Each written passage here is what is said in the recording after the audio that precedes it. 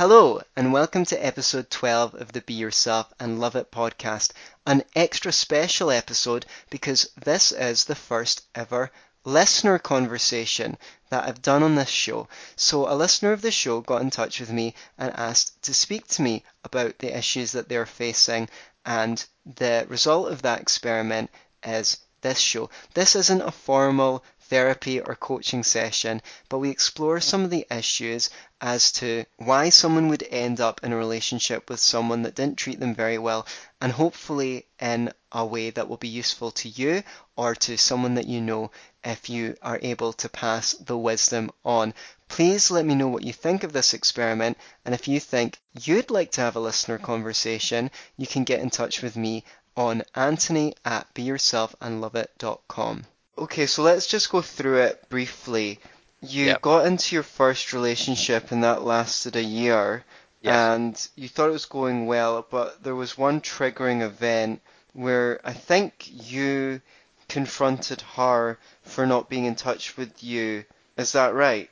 Yeah. So basically, to straighten things out here, like I thought it was going well. I thought it was in a very happy relationship. However, many times, first of all, my friends that I've kind of estranged Mm. over the course of my relationship did think of the other person as just toxic, and some even refer to her as just psycho based on some things that Mm. she's done. But I thought I was in a happy place, and it was just there were certain moments where I did have doubts, but not doubts as to what I was doing, doubts as to whether or not the other person is the right person for me. And it's just this is again something that I've later, upon trying to deal with the issue, discovered through your podcast with Pete Gerlach, which was like the person just simply had deep psychological wounds, and she would just like if she get mad over like the remote not working, she'd just like throw it around, and eventually I think it led to it permanently damaging. Like, if you throw a remote TV remote around, it just starts making this like weird noise inside as though something like a piece of plastic is broken and stuff like that, and eventually just stopped working entirely, and things such as that. Right. And um, but like I said, going back to what you asked me, although, like I said, there were things that I was concerned about. I thought I was in a very happy place, and there was a situation where I recently got a new job, and it was my first job as well. A sales associate in a retail establishment, shall we say? And essentially, um, I got my interview shortly after I've given them my CV, a couple of days after that, so it was about mid-July at that point. And after the interview, shortly after that they called me, told me that I got the job, which I was very happy about, and they told me that my induction was Monday the 20 something of July, which I went to, and I spent about 4 hours being like shown everything and stuff like that, and then I came home after that, and essentially, like, even though I'd seen the person after that, and I'd seen the person a couple of times, like in the following days, they never asked me about like any other stuff, which I thought was a bit odd. Like, if you cared about someone, and like it was also a decision that she was also faced with. Like, she was very much um, wanting to get a job to be able to kind of um, you know do what people with money would do after getting a job, which she didn't have a lot of, simply because she didn't work. And like, because I entered it is a completely new stage in my life. Like I said, it's my first job, and it was also a job that she was entirely scared of. Like I said, it's a retail establishment. I sell essentially jeans and clothes to people, and I know, because she told me, that she would never be able to work in an environment like that because she'd just stress out.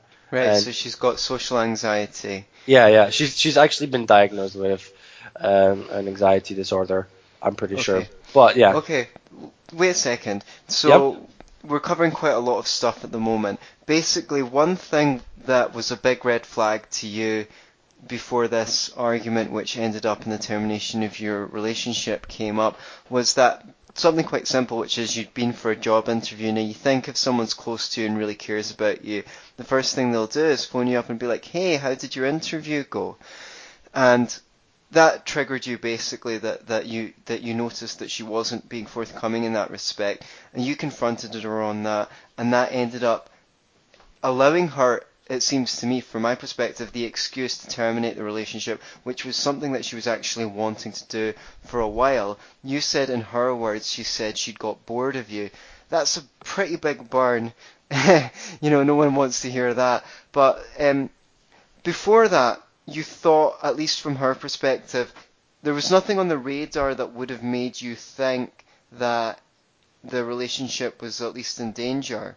Is that right, or is that wrong? So basically, one other thing that was along the essentially getting bored of me was the person is just literally. I'm currently a student. I study at Heriot-Watt University, but she is finishing high school right now, and I was in a position of, because of the like a couple of months of age difference, but in a very specific time of year. As in, I'm very early. I was born early in the year, and she was born in December. We were in different years, so because my school essentially did something that was fifth and sixth year, this made make absolutely no sense to somebody that doesn't know the Scottish education system. But essentially, despite the different levels and kind of a difference in age, we were still in the same classes, and essentially that's how I met her. Was when I was in fifth year, she was in fourth year, and I didn't know the person because we didn't have the same classes. But in fifth and sixth year, we did. And the thing is, I went through a situation where my last year of study, and I was in a very particular situation as well, where I didn't have any hires. Again, this may not make sense to somebody that isn't aware of Scottish education system, but any grades that would essentially show to a university you are worth giving an offer to at the end of fifth year, which I don't know if it can be considered a red flag, because some people go straight from fifth year, but I know that in order for me to get into uni, which is something that I had done, was in sixth year I had to very much focus on my studies and achieve very good grades, and it was somewhat of a stressful experience. And essentially, bringing it back around to the main topic of the conversation, or your question, my ex had asked me, or had previously raised her own doubts as to whether or not it's right for her to have somebody in sixth year. Right. And for me it was a non-question, because, like I said, I was, and it still kind of is. Maybe it's just my perspective, but still kind of is, because I was able to make it work in a situation that was quite unfortunate, or not, maybe not unfortunate. Yeah. Yeah, I mean, to be honest, people say things like that, and it's not necessarily the case. I mean, see if she was head over heels in love with you still. I don't know how far into the relationship this was, but it wouldn't be an issue for her. If someone's interest level is high enough, they will find reasons and justifications to stay with you. If their interest level is low enough, they will find reasons and justifications and rationalizations for why they don't think it's going to work. Yeah, and it's like, just sorry to cut you off, but this was exactly, maybe not word for word, but that was essentially my thought process. Is, well, like this again, it might sound like a very cheap line or a cop out, but like if you really truly loved me, or were interested enough in me, then you, especially that you were objectively in a better situation of entering sixth year with 4 hires, whereas I entered sixth year with none. So, like, again, for me, it was, that was the kind of thought process that was going behind in my head. Right, okay, so you had a clue, you had an intuition, but you didn't really act on that intuition or bring it fully into your conscious mind. And no fault to you on that, because I mean, you're a young man, do you know what I mean? And sometimes it takes some life experience to notice these things, or at least having someone around to tell you. Jordan Peterson at this point, but again, he said something about not deluding yourself any more than you had to, and I think I definitely didn't follow that piece of advice. I think there was a route or a something in my mind that could have, sparked such a thought that maybe this person simply is no longer wants to be with me, because Right. it's not such big of a deal, if I'm entirely honest. And yeah, but I was not wanting to accept that kind of a thought. Right, okay. So you basically tried to focus away from it because you didn't like the implications of it and tried to focus on the things that you did like and didn't take into account the signs that you were getting, because you were basically projecting your level of interest onto her in sense that you were seeing what you wanted to see. Yeah, Okay, so absolutely. let me Like, ask you a that's question. perfect. Yep. Let me ask you a question, right? See, when you first started going out the first few months, how often did she get in touch with you? Quite often. I mean, so basically our relationship started very, very, very quickly from the point of meeting her. Mm. I've met her about the 16th of August. It was literally middle of the fringe, and by the 28th we were going out together. So it was exactly 12 days. And and not only so, even beforehand, she was very, very interested in me, I'd say, Mm-hmm. but also, and not just showing it to me, but showing it to other people as well, Right. that Right. I like knew of, because they were either our mutual friends or my friends and things and Yeah. whatnot. Word got round. Okay, so she was Yeah, very and excited but about you. yeah, Wait a second. I'm trying to ask a progression of questions, okay? yeah, So if we can have some shorter answers to some of the questions that will oh help yeah, us absolutely, yeah. get deeper at the moment. Would you say that most of the time when you spoke, she contacted you first at the beginning of the relationship? At the beginning, I think it was about 50-50. 50-50. Later on, I think it turned into 90% of the time it was me. Right, okay. So there's your big red flag right there. So I'm guessing at the beginning you were both contacting each other often. You know, there was a lot of enthusiasm there, so it was coming from both ends. And so she might have been contacting you, tell me, every day or almost Yeah, yeah, every day? we spoke every day, and Hmm. like when I said 50-50, it was quite like definitely was quite equal, and I think the reason for that is we both live quite close together Right. even still, and essentially what's happened was, like, it would depend on who was able to message the other person first, and then when the person responded, that's when the conversation really took off. Sure, and you would never have felt at that time that if you were messaging her like you were invading in her personal space or pushing her away or anything like that. So for the first week before the relationship started, I felt that, but Okay, you were after we insecure. yeah. You were scared that if you contacted her too much at the start, that you'd come across as too eager and scare her away. I'm not sure if it's that, Okay. because for me, I think I quite rarely, it's becoming more of a thing lately, because Mhm. I've made it a point to become more of a social person, but especially now that I'm going into uni. But beforehand, I would rarely initiate contact with anyone, Okay. because it's not just with her, but with everyone. I felt as though I invaded their time off, which they could have been doing something better or more valuable in their life than speaking to Wow, someone like okay. me. So there you have a self-esteem issue where you don't think that contacting someone you're providing them value. Actually, you think, and rather than think, oh yeah, they'll be pleased to hear from me, I'm sure, you're thinking that you're going to be imposing on someone by getting in Yeah, touch with them. yeah, and I think like I said, it's less of a case right now, but sometimes it still feels that way to me. But like a lot less than it was before all this went down, essentially. Okay, I hear you. Well, I'm sorry. I'm sorry that to hear that you feel that way. I'm interested in knowing when you were growing up, how much of the time you felt inconvenient as a child. Inconvenient, like, to anyone in particular, To the or adults around you. um, quite often, I would say, Right. especially in my growing up past uh the age of 7. Like I never particularly felt that, but past the age of 7, I felt as though I definitely felt that way quite a lot, I would say. And was there a triggering event around the age of 7 that would have led you to feel that way more often? So, kind of basically, it was just after I turned 7, like 2 or 3 months past my birthday. We had moved out of a city that I lived.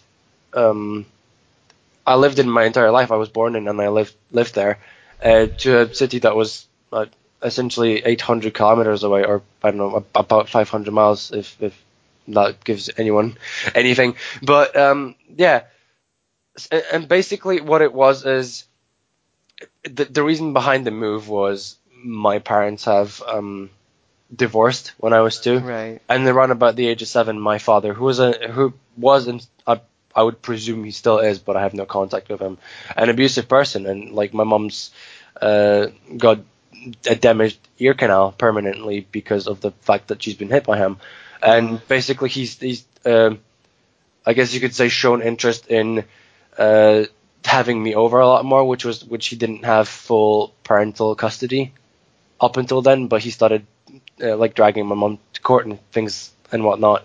And basically, I felt as though I was the reason as to why my mother was going through a very tough time with a person who had already done so much damage to her was solely because of my existence as a person.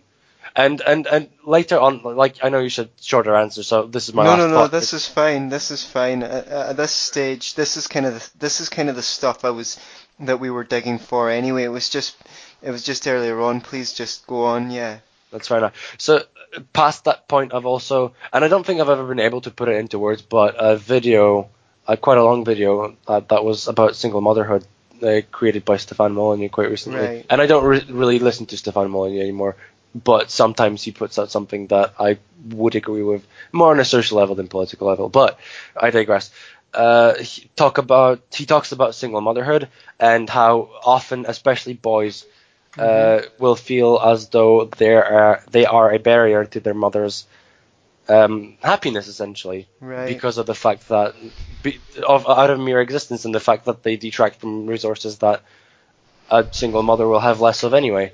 And Right. I think, like I said, I was never able to put it into words, but I think that was the case with me as well. Right, that really struck a chord with you when you heard the Stefan Molyneux presentation, and you Yeah. saw yourself reflected in that, and the um, and I have identified really that when you were growing up at this age of 7, when your dad started taking your mum through the courts and you'd moved away, basically you were uprooted from a relatively unstable but stable situation to an even more unstable situation, um, just at the drop of a hat all of a sudden. So, but it was very clear to you, well, you got a sense that your mum had enough on her plate and was going through enough difficulties without having to take care of you and your needs as well, and that left you feeling like you were somehow inconvenient or or difficult, or things would be easier for the people around you if you weren't around. Is that right, or would you like to add anything to that? No, I think that's absolutely right. And like I said, like you said, that presentation really struck a chord with me, Right. done by Stefan Molyneux. And like I said, I don't think I was ever able to put it into words, or was afraid to put it into words, because of what I would feel like, Right. maybe thinking about what my mother would feel if I was just outright saying Saying things such as this like that to out her. loud. Yeah, but it was something that I really felt quite a lot. I Yeah. mean, most of my life at this point. Right. So you kind of put that out of your mind because obviously when you think of it, you're likely to think something like, oh, if my mother heard me say that, that would really hurt her feelings. I wouldn't want her to. So you put it out your own mind because it's inconvenient to other people. Yeah, yeah, absolutely. Well, I think that we're getting to some of the reason why you might have ignored many of the red flags that were coming up in this relationship. For one thing, you don't have a great sense of worthiness within yourself because of the kind of, the potter's wheel of childhood that you were molded in. You know, you ended up coming out of that childhood not feeling like you had a huge sense of self-worth, feeling like you might be inconvenient to other people. Rather than people wanting to spend time with you, you feel like you're imposing upon their time. Add to that, it's your first romantic relationship. You're a young man, there was probably a lot of infatuation involved, and we know that infatuation gets in the way of us seeing clearly. So you were in a position where you were kind of blinded by your emotions and your desire for this other person.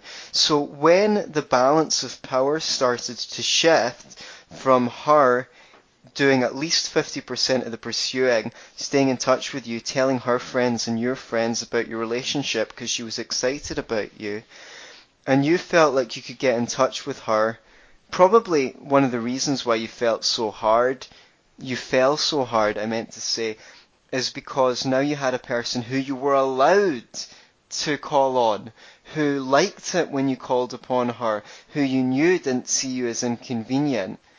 You were allowed to throw yourself into that at least for a while, and that probably felt like something really that it met a deep need. It felt like it met a deep need in you for acceptance from your environment, from someone who, to all intents and purposes, seemed to love you, at least for a while the... are you following me so far? Yeah, absolutely. And the reason why I didn't add anything to it is I was listening in and also agreeing with you for most of the part. And also, just to add something before I completely forget about it, is shortly after it had happened, I began feeling like that again. And I started, essentially, I told myself that I was going to, like I said, become a more social person now that I'm, at that point, shortly was going to go into university, and now that I'm in it. But also trying to recover some of the lost friendships that I've essentially screwed up over the time. Yeah, that's a bad thing. And it's just reaching out to people who I've not spoken to, or spoken to sometimes, but on a daily basis, if only because they were around my school environment, and then afterwards I would not ever get in contact with them, and reaching out to some of them for the first time ever to hang out, for example, or anything like that. I've when they, for example, weren't available, I began feeling again like I was an annoyance, and eventually I think I've reached a point where I was not able to distinguish between just almost claustrophobia of loneliness and just peaceful solitude sometimes, like when there was nobody to essentially play around with. Like I would not be able to find something that I was gonna do for myself, even pick up a book and read it. I was at that point I think I've become too apathetic, and this is something that I'm currently trying to change. Yeah. So you were experiencing some depression and apathy as a consequence of all these difficult experiences as well. I think so, yeah. Right, so you fell into a mistake that quite a lot of people do when they're in school and they get in their first serious relationships, which is to forget about the other people, the companions in their life. And I know that that was compounded by the fact that you felt inconvenient when you were calling on other people, but you didn't continue to cultivate and foster your friendships. And that led to a situation that when you were out of the relationship, you don't even just... It's not just the relationship that's been pulled out from under you, but you realize that over the time that you've been in the relationship, other relationships have suffered, and you don't have them either. Going back to the strand that I was on before, I was just going to say that basically at some point during that relationship, things changed, and they probably changed gradually, from you guys contacting each other equally to her contacting you less and you contacting her more. And that will have gone like probably 50-50, 60-40, 70-30, 80-20, 90-10, to the point where it blew up at the point where she had a specific reason to get in touch with you and say, hey, how did your interview go? And it's only at that point that something that had been happening gradually. Oh, but it's not. The thing is that so that she never actually has reached out to me after the interview. It I was realize me that. upon leaving the interview. I messaged her and I didn't even. The interview ended about 2, I would say 2 p.m. And I messaged her only about 6 p.m. Did I get a reply? Okay. Yeah. Okay, well, I mean, it amounts to the same thing. Over the course of your relationship, her interest level in you was going down slowly.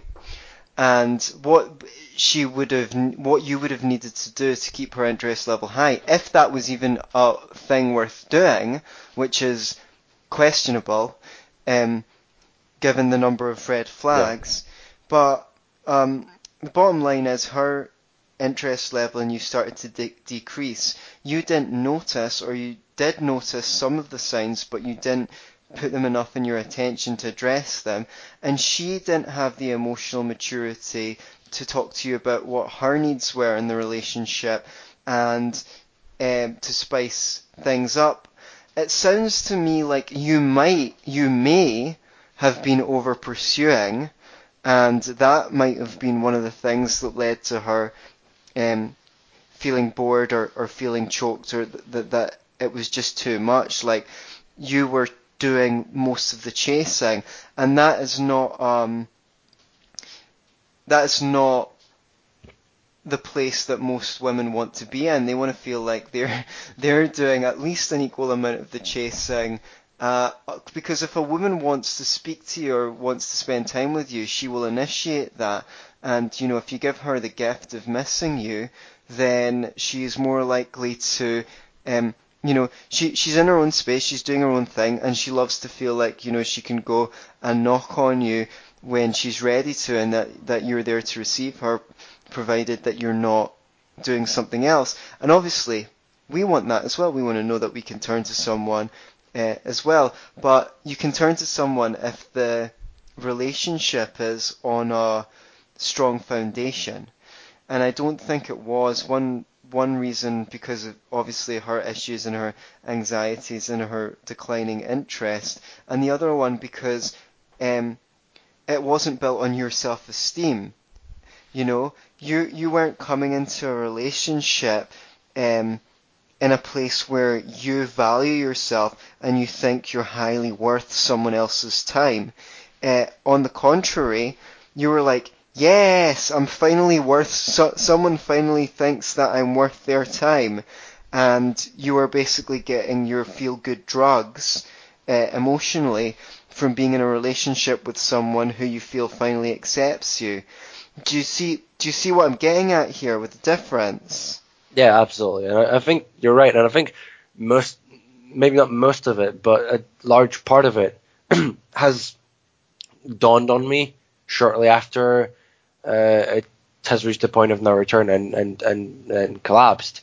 Is after I've run the negative, mostly negative emotions had run their course for, say, a week to 10 days or so, because I feel as though that's about roughly the time frame that I was feeling really bad about myself lasted for, and then I started picking things up and began feeling as though I need to cultivate like you mentioned, the friendships and other relationships in my life that I've neglected so far, and at some point also, this is kind of jumping the queue here, because we were speaking about what was the course of my breakup, and we've not actually reached the focal point of it. But about a week, say 8 days after it's happened, my best friend from after I've come to Scotland 2.5 years ago had reached out to me, and basically it's somebody who knew the other person before I knew them quite well, as a matter of fact, and has seen this thing happen more than once before with her. Right. And he essentially offered me the chance of speaking to somebody who, again, at this point, I felt understood me and accepted me and my situation. And basically what's happened was, I'd gone out with him. I'd seen him around 2 p.m. and I've only left after well after 9 p.m. So I think we've spent about 7 or 8 hours together, which gave me the chance to just relax. At some point, we sat in the Princess Gardens, but and just talked about nothing essentially. But quite a lot of the conversation that day was either me getting the ability to just talk through and constructively criticize what I've identified the red flags, like you said, but I've never really processed them through my mind, and I felt as though this was the right time to do it. And like I said, I felt as though I also had a person who understood me and could contribute to that as well, but also just bitch and essentially let some steam off, which was also a very therapeutical experience. Yeah, yes, it's important to have companions around you that you can share your experience with, but also along the way, talk about what's happening so that if you're doing anything crazy but you can't see it because you're too involved in the situation, they'll go, whoa dude, like, what the hell? Because you should really rethink that. And the evidence of that is on the face of it. When she broke up with you, you were like, what the hell? Like, she just dropped me out of trash. It came out of nowhere. But now that we've looked at the situation and analysed it, it really didn't come out of nowhere. There were several signals along the way that were either yellow or bright red lights that if you had been aware, you would have seen, oh, she's losing interest. So such as when it turned out that you were doing 60% of the chasing rather than 50%, oh, she must be losing interest. 70%, oh, she really must be losing interest because I always seem to be the one to message her. Right, okay, well maybe I should message her less, take a step back, because clearly she feels like she's seeing me enough and she's getting enough for me. I'll let her have some space to miss me and then she'll come to me. Right? This is what happens if you know about this stuff. If you don't know about this stuff, then it just goes right past you. But if you do know about this stuff, you can calibrate. You can look at the way that other people are treating you and read that as, you know, they're giving you information about how much or how little time they want to spend with you. Because at the end of the day, people will love you as much as they invest in the relationship. They'll love you more for what they do for you than what you do for them. If they're feeling all romantic and loved up and things like that, you know, bringing them flowers or making a nice date is wonderful. It enhances, romance enhances the love that's already there. But you know, we've all heard of the person that turns up to a first date with like flowers or takes them to a fancy restaurant right away and the girl's like, I don't even know you. This is just like pressure. And, you know, she'll run away as quickly as possible. Or, you know, if she's a gold digger, she'll just lap up the attention and he'll go on and he'll go on his own. But these days, most women are really not like that and they will just make their excuses and leave because they feel uncomfortable being a taker. Anyway, I digress. My point is that there was multiple red flags that you didn't notice, particularly the fact that she was putting less effort into the relationship than you were. I don't think you should ever be in a position where the seesaw goes more than 60-40, and maybe then it goes back the other way, 60-40, and things like that. Or, you know, maybe if the other person's having a hard time, you put more effort in, but it averages out. It averages out over time. Yeah, and the thing is, with me and the seemingly, or not seemingly, but seeming problems that she had in her life. I mean, struggling with the anxiety disorder and depression, which is not something that I make up, by the way. This is no, I believe you. Someone. This is her words. Yes. It felt as though, like you mentioned, like if somebody's dealing through a rough time, but it felt as though the rough time never ended, and it kept on getting worse up until I've reached a point where there was 100% effort from me, or 110 even, and 0 from her. Right. And this is something that I wanted to touch on if it never got to that point of conversation. But several times in the relationship we had pretty big arguments, which were mainly centered around communication. Right.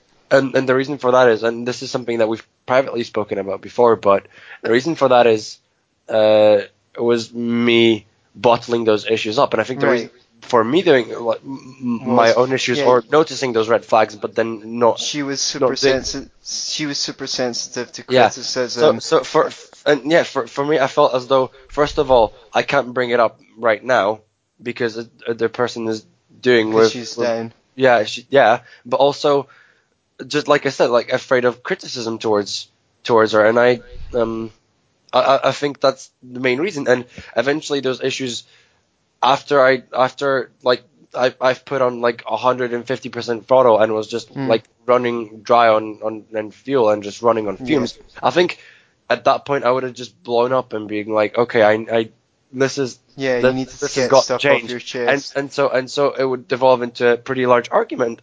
I apologize about my voice, by the way. It's And okay. but after after the argument would have happened, we would sort things out even, or like not during it, but after we'd bring the argument back down to a level of a discussion, and then we'd be able to talk, and then things would feel about equal for about 2 weeks, and then after Right. 2 weeks they would start tipping Going the back the scales other again, way. So and you were looking to have some kind of argument, or let's say a conflict in the best possible way, right? We've got a conflict here that you want to resolve, even if you didn't communicate that well, because you basically bottled things up until it was too much and you needed to get things off your chest, and they came out the way they do when you tend to do that, which is not the best way. You were hoping that a catalyzing event like that would change around the relationship to the kind of relationship to more of a balance, but that's not how it works. Like, if you want to, like you said, things would get better for about 2 weeks, you'd make more effort and things like that, but then it would go back to the way it was. And that is going to happen because the relationship's like a garden. If you want it to be a certain way that's steady, it needs to be something that you guys are constantly working on to improve, to get it to be the way that it is, not just one triggering event. It's the same with self-healing. You know, people want to go to one retreat or um, have one NLP session or hypnosis or something like that that completely changes their state of mind. Well, you might have an experience that switches you out of your general state for a couple of weeks just the same, but chances are you're going to go back to that normal stage unless you build in habits, routines, and things like that that support you so that they're just part of the way you live your life day to day. And it's no different from a relationship. You guys were bottling up issues rather than speaking about them calmly and having meetings and problem solving, putting your heads to problem solve together so that the general state of your relationship was one that you wanted to be in, and just on a day-to-day basis, something that you enjoyed visiting. All the stuff that you were bottling would have been in the back of your mind, uh, poisoning the relationship. All the stuff she was bottling would have been back in her mind. Also, she was bringing that unconscious material to the relationship, and that made it a generally not nice place to be in. And sorry to go on such a big, long epic, but this stuff's important. I feel like it all leads back to the same thing, which is you not feeling worthy. And if this conversation is instructive on any one point to anyone who might listen to it, it's the idea that there has to be self-esteem there first to build a relationship on, and then the relationship cannot be the source of self-esteem. oh yeah, I absolutely agree with it, but also it's hard for me to construct this thought because it's not just about the fact that I didn't have self-esteem, but also Sure. I think, like you said, I was looking for it to come out of it as opposed to me putting it in. Right. But because I wasn't, getting it out of it, or because it was essentially like a hair in the head where I'd feel good about myself because this person acknowledges me and Right. seems to accept me, like you said. Yeah. But it either wasn't enough or just because it was fake. Right. I felt as though Yeah. I needed to put more effort in Right. always. Right. You always Yeah. had to put you were investing and investing and investing, trying to get that return on your investment. And it might well be that the more you invested, the more you pushed her away because she felt that inequality, and that was either made her feel like it might have made her interest level go down. And again, I reaffirm that might not necessarily have been a bad thing because, a girl with her particular personality and makeup and interests might not have been ideal for you in the end. But these are the kind of thing, because basically you're putting in hoping to get something out of someone else. And it's very easy to do, and I'm pretty sure everyone who's listening has done it. Some may still be doing it and see it as familiar. I certainly know I have. And the more you put in, the more attached you are to that person, the more invested you are in that person, and the more desperate you are to have something back out. But that doesn't keep a person. What keeps a person is what they put in, what they invest. And what I was saying about we've got so many strands of conversation that sometimes it gets hard to follow them all. Yeah. But what I wanted to bring back to was the fact that you didn't notice, say, her communicating with you less, or maybe her being less accommodating, less understanding, or any behaviors that changed. You probably were trying to be nice enough to get her to go back to the way it was, whereas it wasn't you being nice in the first place that got her to be the way it was. It was her interest level. Her interest level got her to put more effort in. So what I would say is the only reason why you didn't notice that, I can't say the only reason, but a major reason for that comes back to the feeling of like being inconvenient, which is something that you're used to from growing up. So it's camouflage. Oh, well, I'm just being treated the way that someone who's inconvenient or someone who is not of value to other people could be expected to be treated.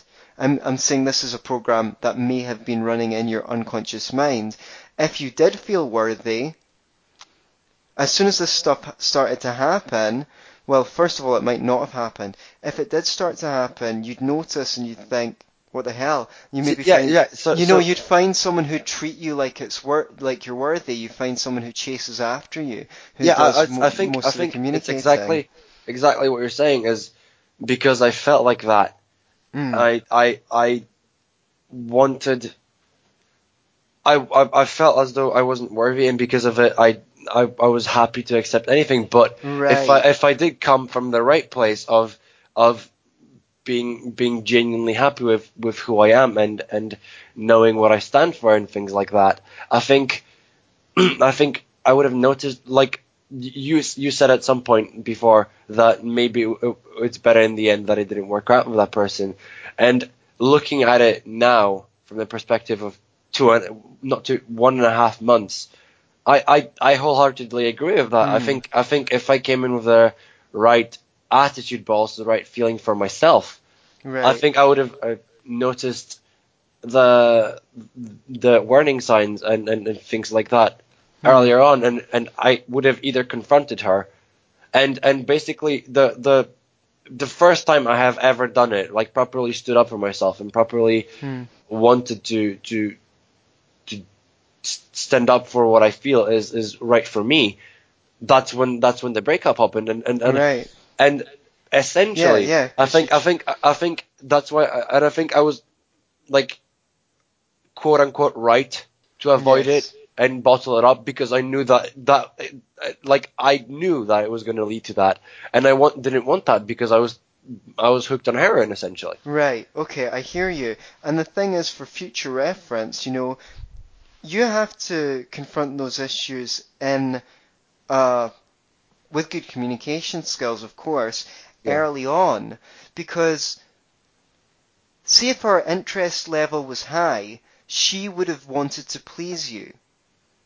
You know, when her early on in the relationship, when her interest level was high, if you have issues, and obviously this goes the other way for ladies who are in a relationship with a dude, if you've got issues, it's important to broach them diplomatically in the early stage of the relationship, not wait until the honeymoon period's over and then try and get the person to change. Because if you set up the dynamic of the relationship early on, hey babe, the other day such and such happened, and I really didn't like that. Can we talk about it? Oh yeah, I didn't know. I really didn't realize you felt that way. You have a discussion. You solve a problem. Their interest level's high, so they want to please you and they want to resolve the conflict with you. Now, if you start that at the beginning of the relationship, that becomes normal. That becomes the normal way for you guys to work through problems. If you wait until after the honeymoon period's over, it becomes awkward and you end up bottling things up. Now, what ended up happening is you were like, I've got a problem with you. And she was like, I don't give a fuck enough to want to help you solve your problem. In fact, I'm out of here because it's too inconvenient for me to take your needs into account, and I'm not getting enough out of the relationship to want to do that.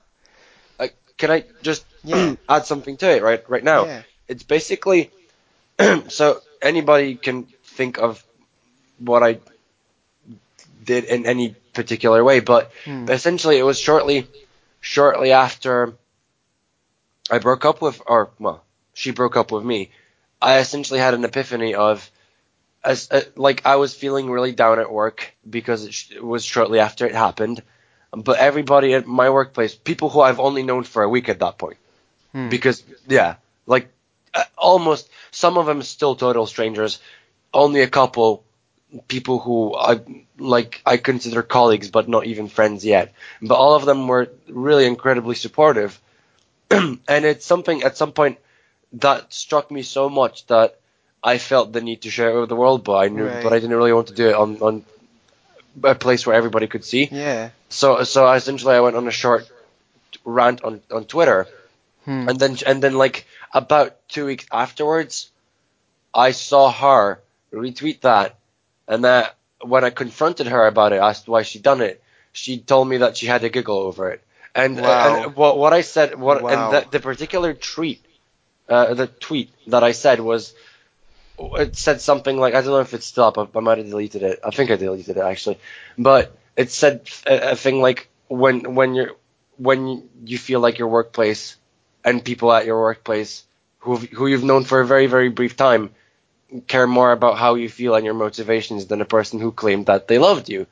Ouch. Which from my perspective was right. And this her doing that and telling me about it like straight to my face only just proved to me that that's the kind of person like right. who even if you don't give two shits about me at this point, if at any point during the last year gave a shit, why would you ever go, oh, I had a giggle over the fact that a person who I've been with for a year said that they felt like shit for a year, and I just kind of had a laugh for it, and it's like, well, and like I said, this is going back to what I said before, is if I had gone into the relationship with the right attitude and me being in the right state of mind, I would have noticed these things, the level of essentially, like I'm no longer feeling like it because at this point it's bollocks, but the level of being just disturbed at what I had seen from her say was I would have seen it earlier and be like, you're not the right person because you do things like that. You genuinely don't give a shit, and that's not the kind of feeling that I want to settle for. Yeah, absolutely not. So I'm glad that you noticed that, and I'm sorry. That is like just cruel and cold-hearted. Imagine saying I had a giggle about that. And this is completely unrelated, by the way. And I don't know, might be giving too much information at this point, but who cares? I'd noticed the other person recently. So my Instagram account is private, so that means nobody can see it, or people can search it and stuff like that, but they can't see the pictures or anything like that unless they follow me and I approve that request. And she asked to follow me just 2 or 3 days ago, actually. That was we'd seen each other like 2 days ago. That was the day before. Right. Yeah. So she's curious to see what you're up to. I don't really know what it is because Instagram Well, you I can mean, you've withdrawn from her, yeah. so whatever little she was getting from you not being withdrawn, she's not getting just now. And as I said, just for future reference for anyone listening, if sometimes the best thing to do if the other person is not making as much effort to get in touch with you is to give that person some space. If they're really interested in you, they'll become more interested, given space to come and approach you back. If they're not really interested, then they'll drift away, and it's kind of like the ultimate test. That's kind of what's happening right now. I'm guessing that because your presence isn't there and you're not coming after her, she's now, oh, I wonder what's going on with him. It's not never to be surprised even in So it could be situations either can that. happen. It could just be her going, "Oh, I wonder what's going on with him." In which case, that is also cruel. Hmm. May I just point out that is Yeah. really incredibly cruel. But the other thing is, there was an instance, and this is something that we've also privately spoken about. But at some point after leaving work, it was quite recently, about 2 weeks ago, I would say, I'd seen her outside of Princess Street, so the main street of Edinburgh, and basically I tried to make contact. Up until that point, she had blocked me on most things that I could ever contact her on. And after that has happened, I for the first week, I'm not gonna lie, like I said, it was essentially a case of me letting off a drug, and Mm. then when you have a withdrawal Hmm. symptom, and it was me, and I tried absolutely everything that I could have Yeah. done to rescue it. Yeah. But what And that would have going just pushed her away yeah, even more. but going back to the situation, I was up until that point I was blocked, and then at that point, shortly before that happened, she unblocked me, and that was just shortly as well after she retweeted that tweet that I just mentioned. Wow. And so I approached her, hoping to ask her why she even unblocked me and things like that. And then she just started doing this weird fit on the street. So I was just and told me to leave. So at that Mm. point I told myself, right, I'm gonna get lost. So bye now, and I just left. But shortly, literally 10 minutes afterwards, I pulled out my phone and blocked her number, Right. blocked her Facebook, blocked absolutely everything. Right. And I know, and yeah, And don't look back. yeah, exactly. But like I said, I can't contact her on anything, so it can be either her being like, "Oh, I wonder what's going on with him," or it could be um, her genuinely trying to make contact. Although I'm not sure why would she ever Hmm. do either of these things, but whichever it may be, I will never know. Yeah. Well, it's not your Or business. at least I don't know what's gonna happen with Yeah. that person or me or my relationship to that person. I expect it to remain dead and buried, but I don't know the future. I'm not omniscient, unfortunately. I very much would like to Well, I be, hope but I'm you not. know. I hope you know well enough that even if she does do what I mean might happen, which is when you turn your back on her, start making an effort, not to ignore the red flags you've discovered and let your desire for validation run the show. So before we go, how have you experienced this conversation? I'm like at this. I don't know if I can call it therapeutical Hmm. because I don't know if there's anything for me left to grieve. Hmm. I think I'm in a very good place right now. I've gone to uni, and at this point I have made around 20 something friendships. Hmm. Four of them are friendships. One of the people that I literally left university with just before I came to talk to you was his name's Harry, and we were both on the bus, and I was Hmm. speaking about how I was excited to speak to you today, Right. and that person actually, even though they've known me for 10 days at this point, Hmm. literally, uh, where they were genuinely excited and Hmm. I to speak to me, or at least so I felt, and I didn't feel Yeah. the, and it's just him and also a couple of other people. I feel as though I would want to make Right.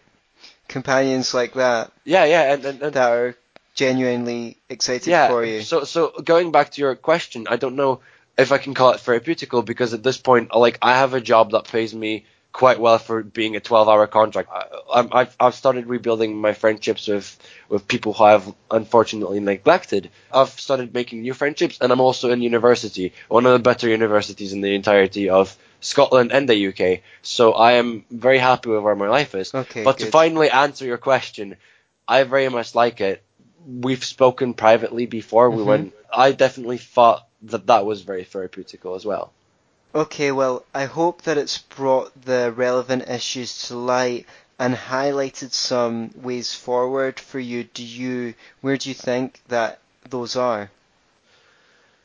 Basically, what I'm wanting to focus on is right now, I remember my brother trying to organize his own birthday party, like a joint birthday party with his old friend Cole. So my brother is now 28. They knew each other from when they were about 10. They were able to for free organize 100 people techno rave for their own Right. birthday for the cost of fuel, essentially, because they were able to speak to their friends who they've known for a very long time and just bring speakers, bring DJs in, and just have an amazing party that they were incredibly happy with. And what I thought, and after the next day, my brother had spoken to me about it, and he told me he was happy and things like that. And he told me one very important thing that I think was what drove my mentality after breaking up which is to make new friendships and stuff. Mm-hmm. And he told me that he was very happy that the friendship with his friend that he organized the birthday party with, but also other friendships that helped him actually make the thing possible. He's happy that him cultivating them and being there for them had not resulted in a one-sided relationship, but in genuine friendships that when he just wanted to throw a birthday party for himself and his friend, they were there for him and they were happy to do that. And I remember thinking to myself, this is what I need to do with my life right now, which is to find people who will bring genuine value into my life and make me feel as though I am worthy, as opposed to me forcing myself to feel like that. Right, so one really big thing for you is to get these rewarding relationships, high quality friendships, where people really care about you and put an effort in for you so that you know that you're valued and aren't left feeling like you did before, where you're just being inconvenient to people if you're calling on them. That's why it was so profound to you when you noticed that your friend was really excited on your behalf for engaging in that call. So that's really important. And then I think, for you to find other ways to tune into that part of you that feels unworthy and take care of it and start healing it up. And obviously we could collaborate on that if you were to book me. And another thing is that you could definitely consider is finding someone to speak to about your childhood experiences, whether that's yours truly or a counsellor. You could probably see one through the university.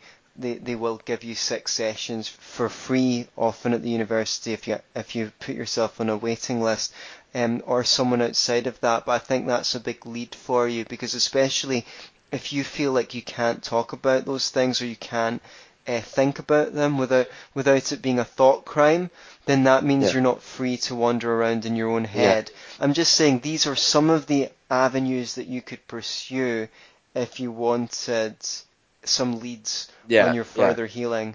So, obviously, thank you for your advice, and if that need, or I feel that that's something I should do, ever arises, then I'll definitely take the advice seriously and think about it. But this is a very relevant point.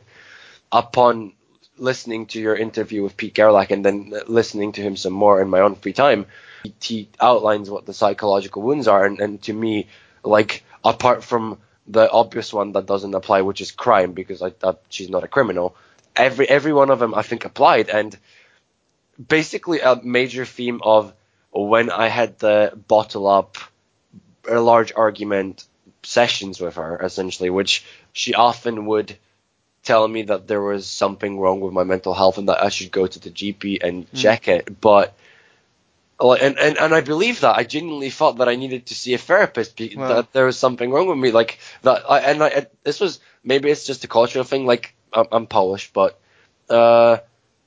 people in Scotland are, I'd say, less afraid to speak about mental illness, as though, Right. whereas there may be stigma in other places. For example, in Poland, when if somebody were to say that, they'd be like, "Oh God, you really need a doctor," or something. So Right. like maybe it's just me not like never thinking about it. Again, like I'm not a psychologist, so I'm not psychoevaluating myself. But now I'm feeling good with myself. Like, Right. and last few months, I was absolutely like convinced that I had depression and suicidal thoughts and things like that, and it just went away once I realized, once the grieving process had run its course. Right. Well, I mean, Yeah.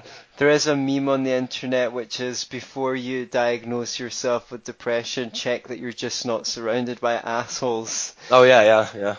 At some point, I just got addicted to saying sorry to that person and to other Right. people are in my life. Like, I spoke to my brother and I started, like, for half an hour at one point, and I started saying sorry, like, over and over for, like, every single sentence. And my brother was like, "Is everything alright with you?" Yeah, everything's fine. Yeah. And he's like, "So why are you saying sorry in every single sentence?" And I didn't know how to answer to him. Right.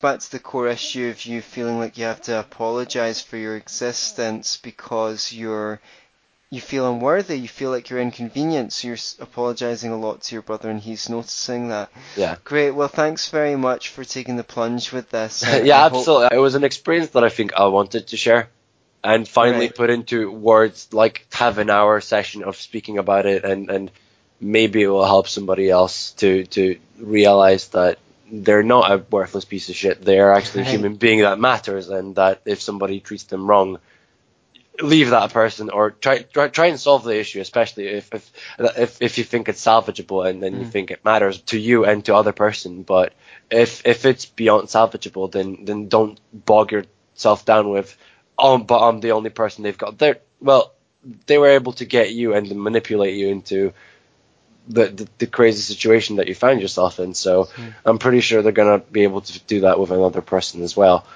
That's, I guess, my final two cents is just know your self-worth, because it really, really makes you feel better. I mean, going to uni, I've only been in it for 10 days now, and I already feel better with my life because I feel as though I'm in a place that values, the hard work that I've put in over the last 2 years and the stress that I've put in, and it's an amazing feeling and makes me feel good about my own life and what I do with it. Great. Well, thank you. That's a great note to end on, and I really appreciate you taking the risk, taking the plunge, and putting this out there. And I also hope that it can help other people. Yeah, absolutely. So thank you, Anthony, and thank you for the opportunity as well. Thank you. Fundamentally, we don't have dysfunctional relationships with other people. We have dysfunctional relationships with ourselves. If there wasn't a part of us that abused us in some way that's similar to the way that we are on the receiving end of, we would recognize that behavior immediately as dysfunctional, and we'd walk away as soon as our request for the other person to change their behavior fell on deaf ears. Because we internalize all sorts of voices that might be critical of us, external voices that might be critical seem kind of camouflaged. So the key to building a life we can attract very positive relationships into is building a very positive relationship with ourselves.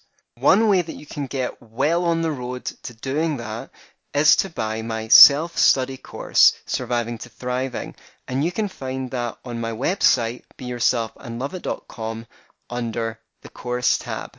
My course takes you through 6 very detailed lessons with exercises to help you overcome all sorts of blocks in your personal development process and improve that all-important relationship with yourself. It took me 8 months to put together, but my whole life to be able to put together, and I reckon it can save you 10 or 15 years. So start saving up those pennies and get to beyourselfandloveit.com, then click on the course tab and buy that Surviving to Thriving program.